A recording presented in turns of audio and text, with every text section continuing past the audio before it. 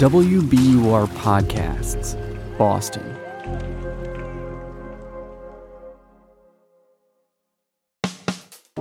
I'm Daryl C. Murphy, and you're listening to The Comment.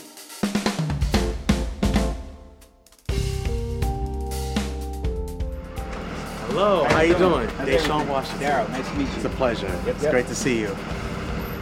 Today, we're at Maria Hastings Elementary School in Lexington, Massachusetts, to meet with fourth grade teacher Deshaun Washington. Deshaun has been honored as the 2024 Massachusetts Teacher of the Year, and his dedication to teaching leadership and conflict resolution helped set him apart from his peers. It's also a historic honor because Deshaun is the first Black male Teacher of the Year in Massachusetts history. We met up with Deshaun at Maria Hastings to learn more about his work. Give us a tour of the classroom. I'm seeing Yes. some interesting things on the wall. Absolutely. Well, initially when you first walk in and you turn to your right, you'll see a Native American nations poster. This is to honor the fact that the land that we're sitting on here today is not land that we have. It was land that was took. I want to show y'all this. This is our alligator constitution. And so we call our classroom the alligators. And the way that came about was when I was a first-year teacher, all the classrooms had animal names. So I asked the kids at the time, all right, what is a good animal name for our class? So it came down to two. It came down to cobras and alligators. And after a vote, alligators is what the name was. And so that became the hallmark of the classroom space. And so ever since then, alligators has always been like the name of whatever classroom I'm teaching in, whether it's third grade or fourth grade. A safe, respectful, joyful, collaborative effort classroom space. Mm-hmm. And, you know, what's really great is that, you know, this is created by the students with the student voice in mind. Wow. The alligator community promotes a safe, respectful, focused, joyful, and always showing their best effort learning community. It's one of the things I always talk about is joy.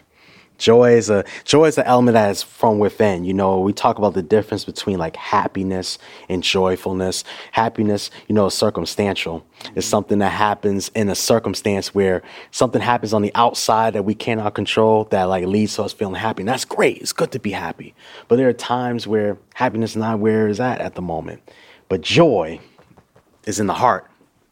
This is what it's all about. So right in the back in the classroom, and we'll be moving this over to our circle space, is how to resolve conflicts. We talk in our classroom that, you know, kids, we're going to have some conflicts from time to time. That's just what human nature is. And we can't avoid it. It is what it is. I love that part, when we get a conflict, I'm teaching kids a series of steps to take.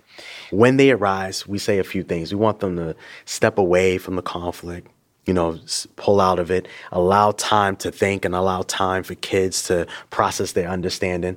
And then if they can, you may even respectfully approach that same person, you know, after a few minutes, after a little while. Hey, can we talk about what happened at recess a little bit earlier?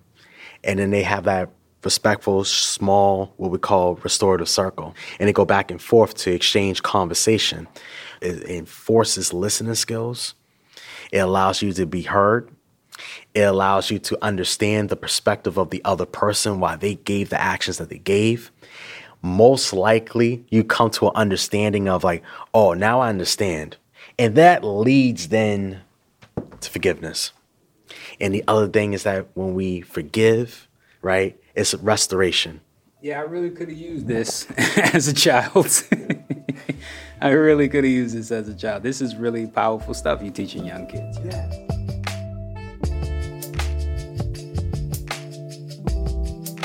We took a seat with Deshaun on a blue carpet where students meet throughout the day, and I wanted to know what it means to him to be Massachusetts Teacher of the Year. to receive it in of itself for any teacher is really the highest regard that we can give a teacher. It means that not only are you exemplary in terms of the academic teaching that you're doing and reading and writing, so it's not just the academics, but also the ability to cultivate a community where you're working with other peers and you're learning from them, you're empowering them with knowledge, and the ability to build life skills for students as well. This is a work where students and teachers alike are gaining life experiences with each other. It's amazing work. And I'm just grateful to be a representative of Massachusetts as an ambassador. And I can't forget being the first Black man to win this honor. Yep. You're an ambassador for teachers in Massachusetts now. So I understand you're a Boston native, right? Roxbury, Dorchester. Yes, sir. Talk to me about how your upbringing influences your work. Born and raised in Boston, Massachusetts, went to Boston Public Schools. For elementary, I went to the Oliver Wendell Holmes Elementary School on School Street. I went to the old school, the William Barton Rogers Middle School in Hyde Park. And then for high school, went to City on the Hill Charter School. I would say my upbringing really all started with my grandmother. She was the first teacher. When I was 3, she would take me over to the Boston Public Library in Dudley. We would go there every day. We would read all types of children's books. For hours on end. And so that's how I engaged with school too, was through books. I always loved education from the standpoint that it empowered me to learn more things. Did you always want to be a teacher? Back in high school when I was at City on the Hill, I would help other students with and do tutoring. So I had a knack for it. And then when I went to college at UMass Boston, they actually had Jump Start, which is an AmeriCorps program that served at the time 3 to 5-year-old children of reading. And I was literally one of the best jobs I've ever had. And I really wanted to get into education at that point. But I was also 18, 19 years old. So what steered me away was this thing called money. People were like, oh, education? Why would you do education? You ain't gonna make any money doing. Go do business. Go make money doing business. And it's all like, yeah, that sounds right. So I finished my bachelor's in business, accounting, finance, went to the Big Four accounting firm, and I started to work there for a couple years. Wasn't for me. It's funny how we have to go through those journeys to come back to the things that are for us, right? Mm-hmm. You got steered away. You had to try that to come on home, right? Yes, absolutely. So here we are. We're in your classroom. Take us through a typical day in your classroom. Absolutely. So, students will come in the room. Morning work could be independent reading. It may be an activity game that they're working on from the prior day. Then what we have is morning meeting. Morning means when the community comes together, we sit in a circle like we're kind of sitting in a circle now, and we would greet one another, we'll say good morning to each other. It's beautiful because it allows for all of us to be seen and be heard, right? Then we do social studies or science. They go away from lunch and recess. They come back, we do some math work, and then come back and we have this thing called community circle. And it's in this circle where we would do kind of an afternoon check-in. It's an opportunity where students are able to share and reflect on how their day is going so far. Yeah. So then our first will be on a scale of 1 to 5. How you doing today? Mm-hmm. And then afterwards, there'll be some question or some thought-provoking idea. Literally today, some students had some discussions about some in-house conflicts that were happening around their community space recently. And what's really great is that it was student-led conversation. So a student came to me today, was like, hey, there's something that's on my mind about how people are treating each other recently in the classroom. You think I could share a little bit of this about my observations? I'm like, absolutely. Mm-hmm. That's that conflict resolution piece. So that way, not only are we able to heal and be able to forgive each other, but then that way we can learn and have action steps now.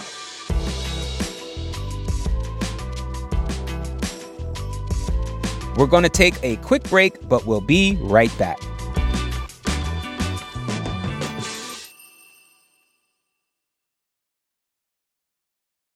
The world's clean energy future relies on ancient elements still in the ground. Without mining, there will not be a clean energy transition. But pulling them out of the ground comes at an environmental and human cost. Mining is intrusive, but the results are the building blocks for products that we use every single day.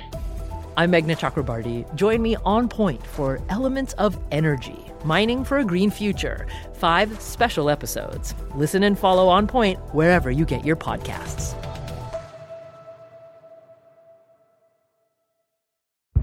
Did you kill Marlene Johnson? I think you're one of the first people to have actually asked. From WBUR and ZSP Media, this is Beyond All Repair, a new podcast about an unsolved murder that will leave you questioning everything. Somebody should be in jail for murdering my sister. A woman who's never been believed. As long as they think I have done this, then they're not looking for who actually did this. And that's what makes it a cold case. No, it's a botched case. And a search for the truth, once and for all. Wow, it just gets more interesting. Beyond All Repair. Listen and follow wherever you get your podcasts. Be careful. You're digging in a place that's been very peaceful for a while. Do it anyway. Dig.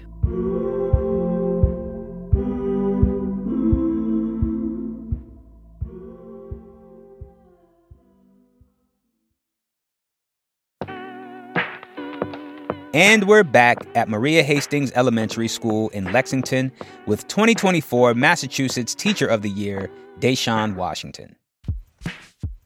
Was teaching something that came easy to you? Yeah, this is a great question because when I started teaching in the classroom, I was prepared to teach, meaning like I can give instruction. I didn't understand this other concept of relationship building. And that's actually the pillar to get into academics. Actually, I was struggling so much that the school administration, I used to work at a school in Boston, Young Achievers, and the school administration had to actually come into my classroom to reset my classroom, which means basically as a teacher, you lose some of your control of your classroom and is now shared with school administration. That's how bad things were. But here's the good thing that came out of it. I had some really great teachers and great leaders that invested in me. Dwayne Nunez, for example, he was an assistant principal at Young Achievers at the time. He was phenomenal with culture building, relationship building. He taught me a lot about the restorative circles, morning meetings, right? To rebuild community with each other. And he did that in such a smooth, calm, cool way. I was like, oh, this is dope. Jonathan Scott, he was another assistant principal at Young Achievers at the time. He taught me how to do engagement with students. How do students engage with one another in a way that they're empowering each other? That was great teaching. And then the principal, Sean Guthrie, poured his investments into me as well. Gave me an opportunity when I first started teaching. And this whole component of like relationship building, culture building, that was not necessarily easy for me to do. I had to go through the hard nose of learning how to do that. Yeah. Well, now having gone through all of that and getting to where you are now, being the first Black man to win Massachusetts Teacher of the Year, how are you thinking about the importance of that? It's monumentally important. Research have shown that having a Black man, any grade, K to 12, positively impacts all students, academically as well as socially. So when you think about what Black man in particular is bringing to the table in education, it's lifting up literally every student of every culture, of every race up in their performance. And so part of this work I'm doing this year and being, an ambassador of public education is really exposing some of the great teachers that of Black men in particular that represents that 2%. 2% of entire teacher population in the United States is Black men. That's a very low percentage. But within that percentage, there's a lot of Black men that's doing a lot of great teaching, especially here in the Commonwealth. So with all that, Deshaun, what's next for you? A lot is next. I think the biggest thing next is now becoming an ambassador, public education here in the state of Mass. So I'll be doing a lot of good work, including going around to see great students and great teachers doing great work and be able to share their stories, all around the Commonwealth, be able to stand in policy and be able to support in some of the initiatives, some of the changes that's happening in public schools that's going to make learning even more exciting for students and also make the teaching experience even greater for teachers. I'll be able to do some things like go to D.C. in April and be able to get more of knowledge and understanding of what it means to be a true ambassador of this work. There's just so much great opportunity to be able to share the passion of coming into teaching. Well, Deshaun, congratulations on this win. I mean, this is big. You made history. And thank you so much for taking the time to talk with us here at The Common. Thank you, Daryl, for having me on The Common, and to the state of Massachusetts, thank you so much for allowing me to be an ambassador for all of you. That's Deshaun Washington, 2024 Teacher of the Year from Massachusetts.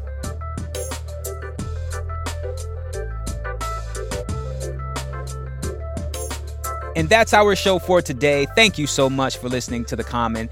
If you want to get in touch with us, head on over to Instagram at WBUR The Common. You can also send us an email at thecommon@wbur.org. I'm Daryl C. Murphy, and I will talk to you tomorrow.